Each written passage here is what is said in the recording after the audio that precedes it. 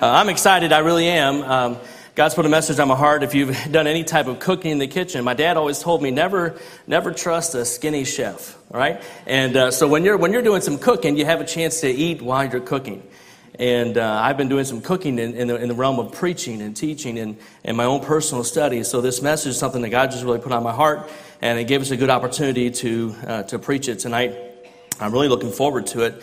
The title of the message, and we're going to get to our text. If you want to just turn to 1 Samuel chapter number 12 in just a moment here. We're going to read a couple of verses. That's not going to be our text, but it'll kind of give us a launch pad here to start with here. The title of our message is We Are People of Faith.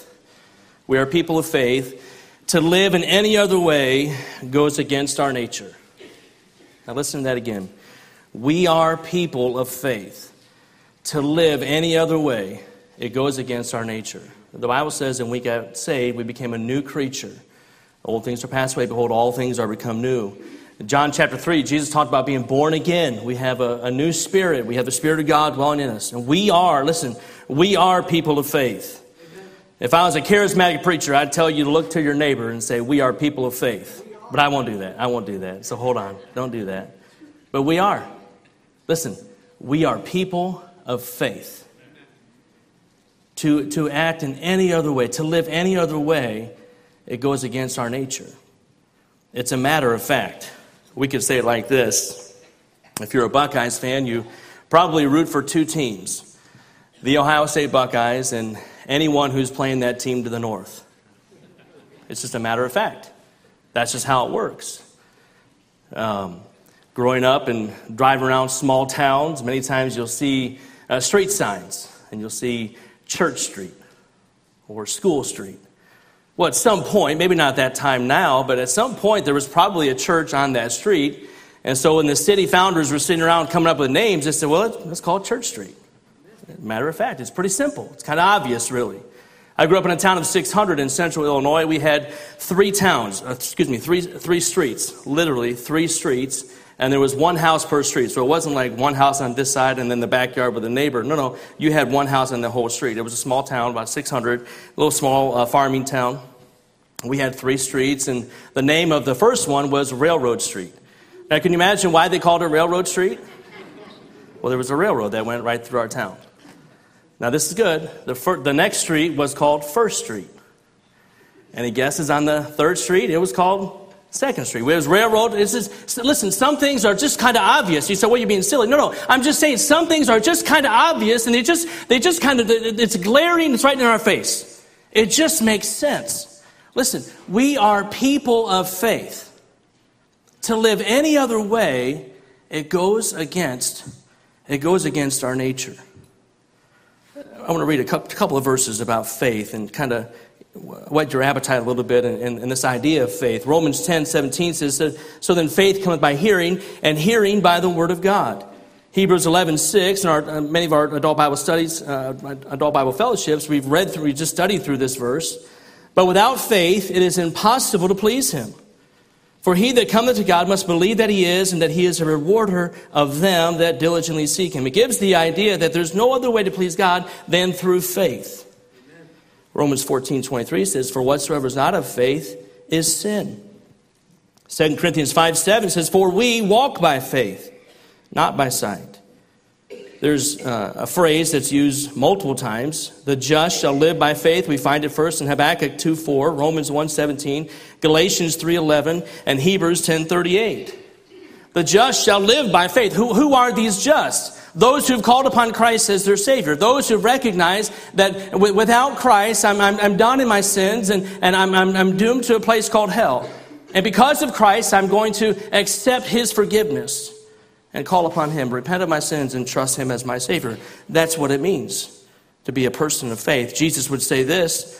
The disciples, some people had brought some children to Jesus, and the disciples kind of run them off. And Jesus said this, but in Luke chapter 18, Jesus called them unto him and said, suffer little children to come unto me, and forbid them not, for of such is the kingdom of God. Verily I say unto you, whosoever shall not receive the kingdom of God as a little child shall in no wise enter therein. So we are people of faith. It's childlike faith. It's simple faith. It really is. And we look at the Word of God and we say, okay, God has given us His Word for what reason? Well, to reveal Himself to us so that we can have a relationship with Him and that we might know how to have a proper relationship with our fellow man. And this is all carried throughout the theme of Scripture. And in my personal studies and teaching, I had the great privilege to preach to the children of the Heritage Christian School through first and second grade chapel every week, and then third through sixth grade every other week. I absolutely loved it. I look forward to it. It's a thrill. It's a highlight of my week to be able to preach to them. And we're preaching through the life of Saul and David now, and God has showed me a couple of things here that I feel that could be a great encouragement and a great help to us as well. He's given us His Word. Scripture records some amazing stories, if you think about it. For someone that says the Bible is boring, I don't know. I don't know what Bible you're reading, because when I read this Bible, it's not boring. Now, there's some pages that you need an extra cup of coffee, maybe to get through. But this is an amazing story. And God doesn't hide anything back from the life of Saul. It's in high definition. It's on full display. We can see everything that Saul did. And sometimes I'm amazed by that. And you wonder, well, why is it that God would show us this? Now, I want you to look with me in 1 Samuel chapter number 12, in verse number 20 and down through verse number 25. If we go back and read 8 through 10, we won't do that. But you know the nation of Israel has had this unquenchable desire to have a king. And they're relentless about it. They want to have a king. They want to be like all the other nations. And they come to Samuel. Samuel make us a king. Samuel goes to God. God says, all right, Samuel, tell them they can have a king. But if they have a king, this is what's going to happen. He's going to take their sons, and his sons have to fight in his army. He's going to take their daughters. Their daughters have to work in his palace. He's going to tax their land. Eventually, they're not going to be able to afford the taxes, and they'll end up just serving him anyway. They really don't want a king. I'm their king. I'm their God. And they said, no, we want a king. And so, through 8 through 10, Saul comes up, and God chooses Saul to be the king. Listen to Samuel's remarks to them in chapter 12 and verse number 20. I think as I read through the entire life of Saul, and coming back to it, I think this is the reason why God reveals so much about Saul. In verse number 20, and Samuel said unto the people, fear not, ye have all done this wickedness, this turning from God and desiring a king. Yet turn not aside from following the Lord, but serve the Lord with all your heart. And turn ye not aside, for then ye should go after vain things, which cannot profit nor deliver, for they are vain. For the Lord will not forsake his people, for his great name's sake, because it hath pleased the Lord to make you his people. Moreover, as for me, God forbid that I should sin against the Lord in ceasing to pray for you, but I will teach you the good and the right way. Now watch this in verse 24 and 25. Only fear the Lord, and serve him in truth with all your heart, for consider how great things he hath done for you. Consider how great things he hath done for you. But if ye shall still do wickedly, ye shall be consumed, both ye and your king. As I'm studying this, I came back to that passage, and I think that's the reason why God gives us so much detail about the life of Saul. To prove to us that his word is true. To prove to us when God says something, he means it. And it's unfolded, and we see all the details in the life of Saul. Within a year of Saul being king, you're right there. Look at chapter 13, verse number 13. Within a year, Saul messes up, Saul sins. And Samuel said to Saul, thou hast done foolishly, thou hast not kept the commandment of the Lord thy God, which he commanded thee. For now would the Lord have established thy kingdom upon Israel forever. But now thy kingdom shall not continue. The Lord hath sought him a man after his own heart. Now we're introduced to David. And the Lord hath commanded him to be captain over his people, because thou hast not kept that which the Lord commanded thee. We go on in chapter 16. Look with me in verse number 12. You know that David is anointed king. You remember the story, how all that fell out. Samuel went and called all Jesse's boys, and God didn't reveal any of them. He said, was there anyone left? And so, we got the youngest of the litter. He's out there, and he's watching the sheep. Look at verse 12. And he sent and brought him in. Talking about David here. Now he was ruddy, and with all of a beautiful countenance and goodly to look to. And the Lord said, arise, anoint him, for this is he. Who he? He who had a heart after God, a man after God's own heart. He who would be the next king of Israel. Then Samuel took the horn of oil and anointed him in the midst of his brethren. And the Spirit of the Lord came upon David from that day forward. So Samuel rose up and went to Ramah. We see here the beginning of David's ministry. And God is going to set some things in order to establish a kingdom with David. You know the story. The next chapter, David goes and he slays Goliath. And he stands, and Saul then takes him back, and he goes and he's in Saul's palace. He would play his harp every time an evil spirit came upon Saul. And Saul would put him up as a commander in his army, and God gave him great victory, and the people would come back and they would sing David's praises, and Saul would sit back and he would just get angry and bitter and envious when he would hear then how Saul had killed his thousands, but David his tens of thousands, and these sins of the heart began to well up, so much so that Saul tries to kill David up to 3 times. He tries to kill David, even going to the point of killing his own son Jonathan. And during that time, Jonathan and David, they formed this wonderful friendship. Well, in chapter 20, if you could turn there, in chapter 20, David's really concerned about this thing, and Jonathan comes up with a plan to kind of figure out if this is as dire really as it appears to be. And at the end of chapter 20, after they've made up they've come to the conclusion, David, it's not safe for you to stay here. You need to leave. Look at verse number 42. And Jonathan said to David, go in peace. For as much as ye have sworn both of us in the name of the Lord, that's capital L, capital O-R-D, that's Jehovah, saying, the Lord be between me and thee, and between me and thy seed forever. And he arose and departed, and Jonathan went into the city. As we get to our text in chapter 21, we see what I think to be probably one of the darkest days in David's life. Some may say, well, what about the sin with Bathsheba? Wasn't that a pretty dark time? Yeah, that was a very dark time. The Bible says that the sword would never leave David's house because of that sin. Well, what about the sin in 2 Samuel 24 where David numbered the people? And God's judgment, I believe upwards of 70,000 people died that day. Yep. Very dark day in the life of David. I think many times this one's overlooked. I want you to read with me in chapter 21. The Bible says, then David, not really knowing what to do, not really knowing where to go. In the past, when he was running from Saul, he went to Samuel, and Samuel was a great help to him. He's not really sure what he should be doing here. Look at verse number 1. Then came David to Nob, to Ahimelech, the priest. And Ahimelech was afraid at the meeting of David, and said to him, why art thou alone, and no man with thee? You're a commander in Saul's army. Where's your garrison of men? Where's the people that are with you? The men that you lead. You're a leader in the army. This isn't right. Something is off here. And he's a little bit concerned about it. And David said to Ahimelech, the priest, the king hath commanded me a business, and hath said unto me, let no man know anything of the business whereabout I send thee, and what I have commanded thee. And I have appointed my servants to such and such a place. Now, is that true? Did Saul really send David on this journey, on this business? No, we know that's not true. You see, the title of our message is that we are people of faith. To live in any other way goes against our nature. David, you're a man of faith. Why are you lying to the priest? What are you doing here? In verse number 3, now therefore, what is under thine hand? Give me 5 loaves of bread in mine hand, or what is there present?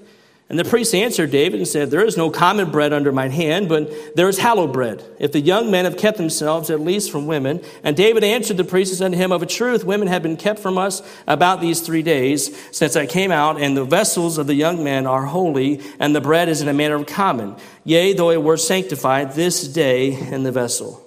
In essence, David said, it's all good. Just give us some bread. We need some bread. Matter of fact, Jesus would commend this. And in the New Testament, Jesus would talk about this and how Christ was made for the Sabbath and not the Sabbath for Christ. Now look at verse 6. So the priest gave him hallowed bread, and there was no bread there, but the shewbread that was taken from before the Lord to put hot bread in the day that when it was taken away. Now a certain man of the servants of Saul was there that day, detained before the Lord, and his name was Doeg, an Edomite. the chiefest of the herdmen that belonged to Saul. And David said to Ahimelech, is there not yet here under thine hand spear or sword? For I have neither brought my sword nor my weapons with me, because the king's business required haste. Again, another lie from David. And the priest said, the sword of Goliath the Philistine, whom thou slewest in the valley of Elah, behold, it is here, wrapped in a cloth behind the ephod. If thou wilt take that, take it, for there is no other save that here. And David said, there is none like that. Give it me. Look at verse number 10. As David continues on, he's already lied to the people of God, and now he's getting ready to lie to the people of the world. And David arose, in verse 10, and David arose and fled that day for fear of Saul, and went to Achish, the king of Gath. And the servants of Achish said unto him, is not this David, the king of the land? Did they not sing one to another hymn and dances, saying, Saul hath slain his thousands, and David his 10,000s? And David laid up these words in his heart and was sore afraid of Achish, the king of Gath. And this is so sad. He changed his behavior before them, then feigned himself mad in their hands, and scrabbled on the doors of the gate, and let his spittle fall down upon his head. I wrote in my margin of my Bible here, what about his men? David, you're a man of faith, and you're leading men, and they see you. They hear your lies to Ahimelech, and now they see you being fake and phony in front of this man, acting like a coward. Then said Achish unto his servants, Lo, ye see the man is mad. Wherefore then have ye brought him to me? Have I need of madmen that ye have brought this fellow to play the madman in my presence? Shall this fellow come into my house? We see here in David's life that David responds with fear instead of faith. He uses falsehood. He uses pretense. He disguises things, and he lies, and he manipulates the situation. You say, well, what's the big deal? Why does it matter that David, he was under pressure. His life was at risk, and who knows what you would have done. You're right, I don't know what I would have done. And we really don't know what would have happened if David would have told the truth. We'll never know, because he didn't tell the truth, because he lied. And I remind you that we are people of faith. To live in any other way goes against our nature. It does. This is David, the man after God's own heart. This is David, the Spirit of the Lord came upon him. Oh, if we could just be there, we could say, David, what are you doing? David, this isn't like you. Cut it out. Don't do this. This is not becoming of you. This is not becoming of a king. This is not becoming of a man of faith. What are you doing, David? As a matter of fact, we look in this, and as if the Holy Spirit of God was there, and he was just echoing the same questions that you and I just had. Can you imagine when David walked in? God gave him some reminders. Oh, come on. You know what reminders are. You're driving too fast on the expressway and you see a little car with little lights on top way out there. You know that's a reminder you need to slow down. Those are reminders. Some of you have reminders in your calendar to remind you to pay a bill, to remind you to pick up the kids. I don't know. But we have reminders to do these things. And it's like as if God's trying to get his attention. Hey, listen, David, you're at the right place. You've come to the right conclusion. You don't know what to do, and you've come to the priest. And that priest is a picture of God's promises. It's a picture of God's presence in the life of David. That should have been his very first thing. When Ahimelech came out and he saw his priestly garment, something should have clicked inside him. Something should have clicked and said, I'm not going to carry through with this lie. I can't. Because there's a God in heaven. There's a God who loves me. There's a God who's promised his presence. There's a God that will not forsake me, will not leave me. You see, the priest was a reminder of God's presence and God's promises, but David didn't see that reminder. He asked for some bread and he gets some bread, and I think that's a reminder of God's provision, that God will provide for you, that God will take care of you. He will sustain you. He will even take care of your material needs. David, he'll do that for you. At that very moment, the light should have clicked, and David said, what am I doing? Why am I carrying on with this lie? What was I thinking? No, Ahimelech, Saul didn't send me on business. I really don't know what to do. Saul wants to kill me, and I'm just trying to obey God. I don't know what to do. Where's Samuel? I need some help from God today. That's what he should have done. You see, we are people of faith. To live in any other way goes against our nature. God gave him a reminder with the priest of God's presence and God's promises. He gave him a reminder with the bread of God's provision. But this is the most shocking one. He gives him a reminder of God's power. He had said, "Is there a sword or a spear?" And Ahimelech said, "Well, yeah, I got this old sword over here. I think you might remember it. It was the day a little shepherd boy cut off the head of a giant. It's right over there, David. It's a pretty good one. It's the only one I got." Something should have stirred his heart. Something should have said, "Oh, that's the God that I know. Oh, that's the God that I love. The God that took me from the side of the fields of watching my daddy's sheep. The God that anointed me as the king. The God who gave me a great victory over Goliath. A God who did something for his people on that day. Not just for David, it was for the nation of Israel." David could have looked at that sword. He said, "Oh, all those memories come flashing back of God's goodness and God's power and God's provision, God's presence and God's promises." But he overlooked him. He just blew right through him. You're right there in 1 Samuel. Turn over to chapter 17. I can't overlook this. For sake of time, I wanted to, but I can't. Look at chapter 17. This is the same David. Look at verse number 33. Saul begins to question David. "You're too small. You can't do this." And David said, verse number 34, And David said unto Saul, "Thy servant kept his father's sheep, and there came a lion, a bear, and took a lamb out of the flock. And I went after him and smote him and delivered it out of his mouth. And when he arose against me, I caught him by his beard and smote him and slew him. Thy servant slew both the lion and the bear, and this uncircumcised Philistine shall be as one of them, seeing he hath defied the armies of the living God." And David said, "Moreover, the Lord that delivered me out of the paw of the lion and out of the paw of the bear, he will deliver me out of the hand of the Philistine."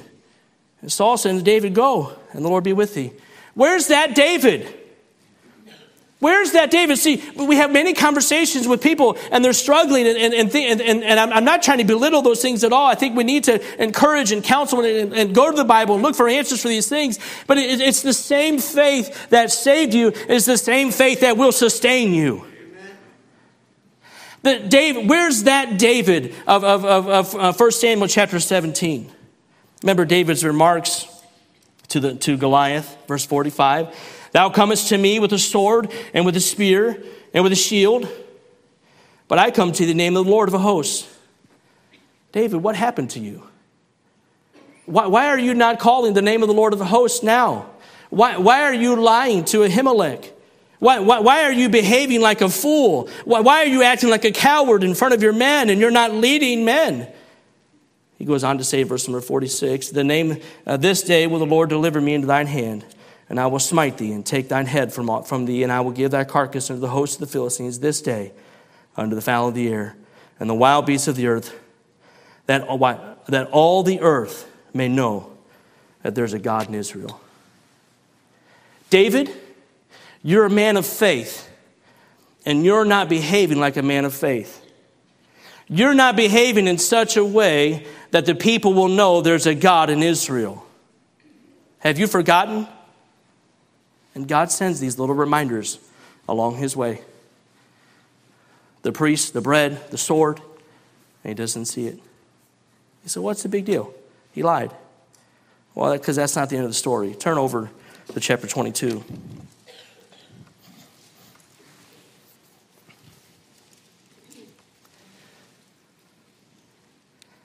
I don't know.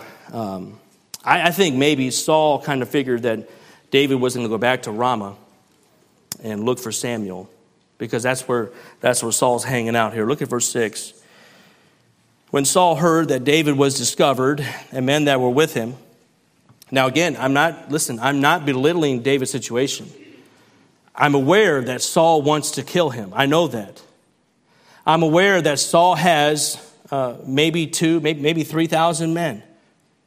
I'm aware of that. I'm not belittling that at all. Saul heard that David was discovered and the men that were with him. Now Saul abode in Gibeah under a tree in Ramah, having his spear in his hand, and all his servants were standing about him. And Saul said to the servants that stood about him, Hear now, ye Benjamites, will the son of Jesse give every one of you fields and vineyards, and make you all captains of thousands and captains of hundreds? That all you may have conspired against me, there's none that showeth me that my son hath made a league with the son of Jesse, and there is none of you that is sorry for me, or showeth unto me that my son hath stirred up my servant against me to lie in wait, as is this day. Remember that Edomite that we read about? Verse 9, here he is. Then answered Doeg the Edomite, which was set over the servants of Saul, and said, I saw the son of Jesse coming to Nob, to Ahimelech, to the son of Ahitub. And he inquired of the Lord for him, and he gave him victuals, and gave him the sword of Goliath, the Philistines. Then the king sent to Ahimelech the priest, the son of Ahitub, and to all his father's house, the priests that were in Nob, and they came, all of them, to the king. And Saul said, Hear now there, son of Ahitub.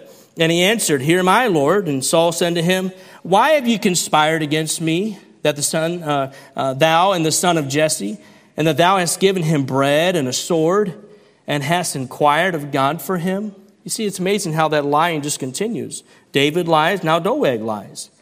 And Saul believes it. Inquired of the Lord for him, and that he should rise up against me to lie in wait, as it is this day. Then Ahimelech answered, Now watch this. This is a light for Saul. This is a reminder for Saul. This is God trying to get Saul's attention.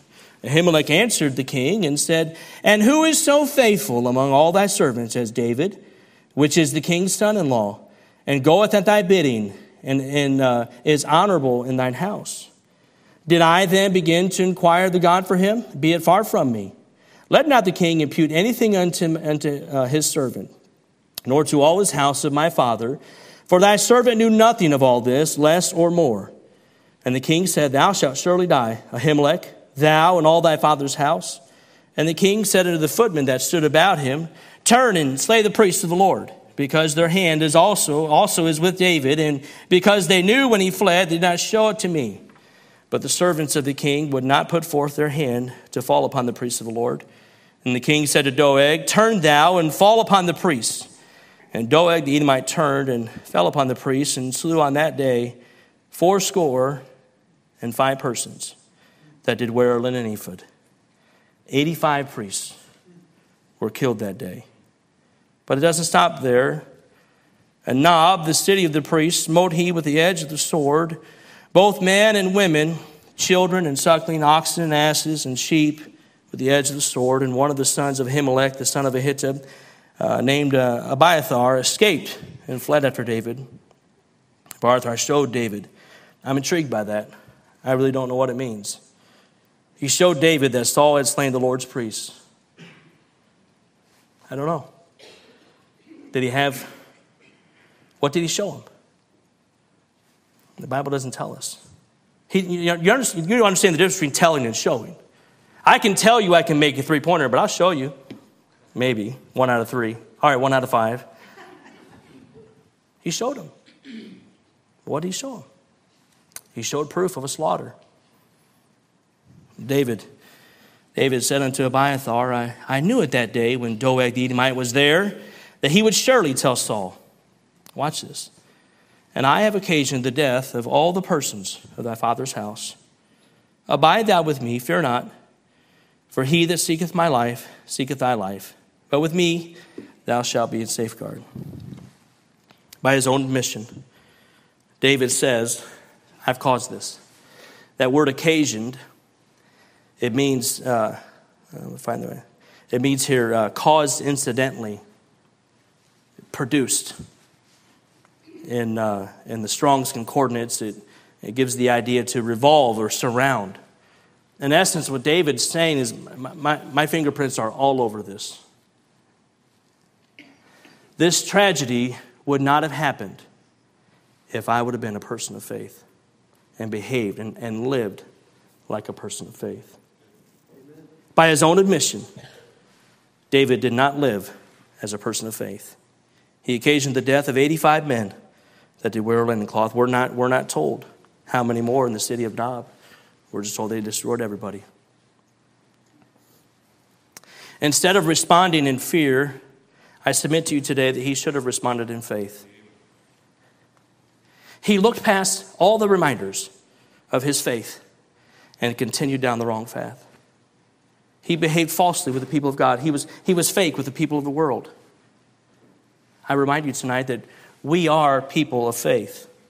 To live in any other way, it goes against our nature. There's another story. We're going to finish this. Look at Psalm 1 Samuel 25.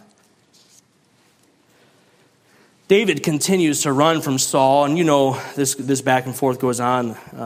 Cat and mouse game goes on for quite some time. There's a story I'm going to look at here that there's a time that David is ready to kill the innocent with the wicked. You know the story there with Abigail and her husband Nabal. He's a wicked man, the son of Belial, and makes some obscene gestures towards David's way. And David, in essence, says, okay, man, let's go. We're going to kill him. We're going to kill them all. Abigail hears word of it, and she comes. She comes before him. I want you to see this in verse number 24. Verse number 24, she fell at his feet and said, upon me, my Lord, upon me let this iniquity be, and let thine handmaid, I pray thee, speak in thine audience, and hear the words of thine handmaid. Let not, my Lord, I pray thee, regard this man of Belial, even Nabal, for as his name is, so is he. Nabal is his name, and folly is with him. But I, thine handmaid, saw not the young man of my Lord, whom thou didst send. Now, therefore, my Lord, as the Lord liveth, and as thy soul liveth, seeing the Lord hath withholden from thee coming to shed blood, and from avenging thyself with thine own hand, now let thine enemies, and they that seek evil to my Lord, be as Nabal.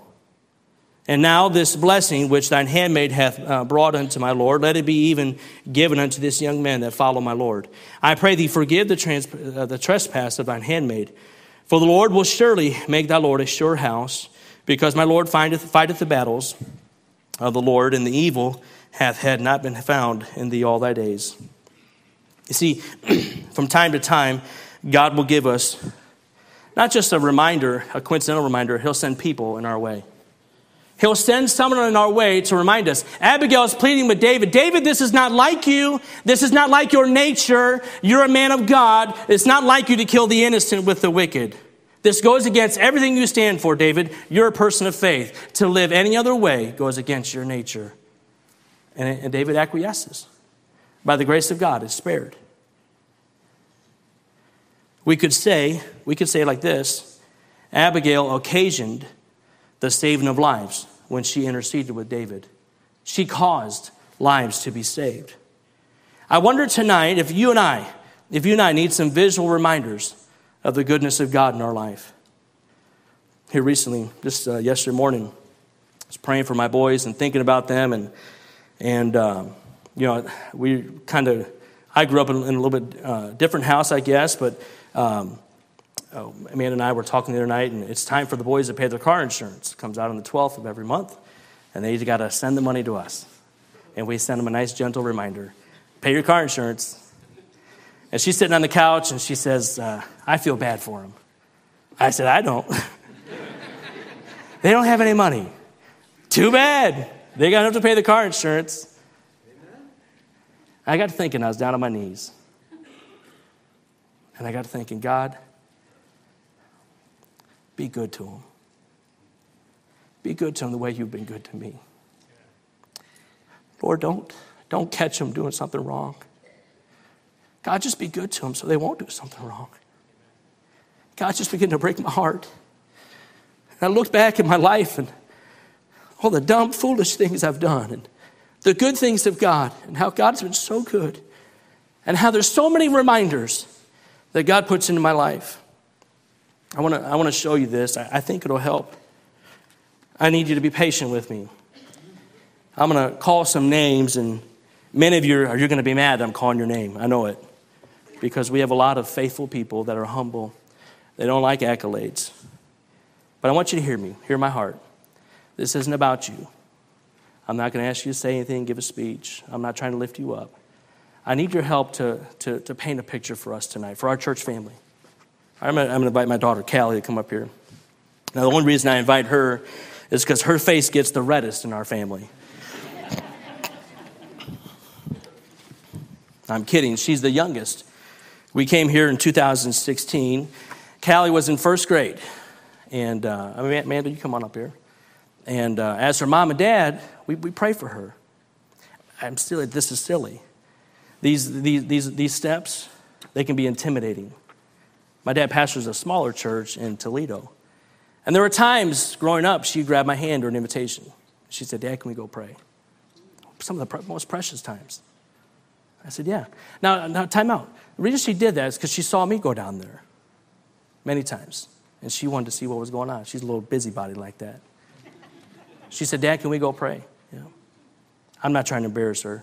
Since we come to this church, she's never grabbed my hand and said, Dad, can we come pray? She's intimidated by this place up here. She is. And I know many of you are. I know you are. So we're going to break down some of those barriers tonight. There's nothing intimidating at all about this. These are just beautifully crafted steps with carpet on top. But it's a special place where we've designated, we're going to speak to the Lord.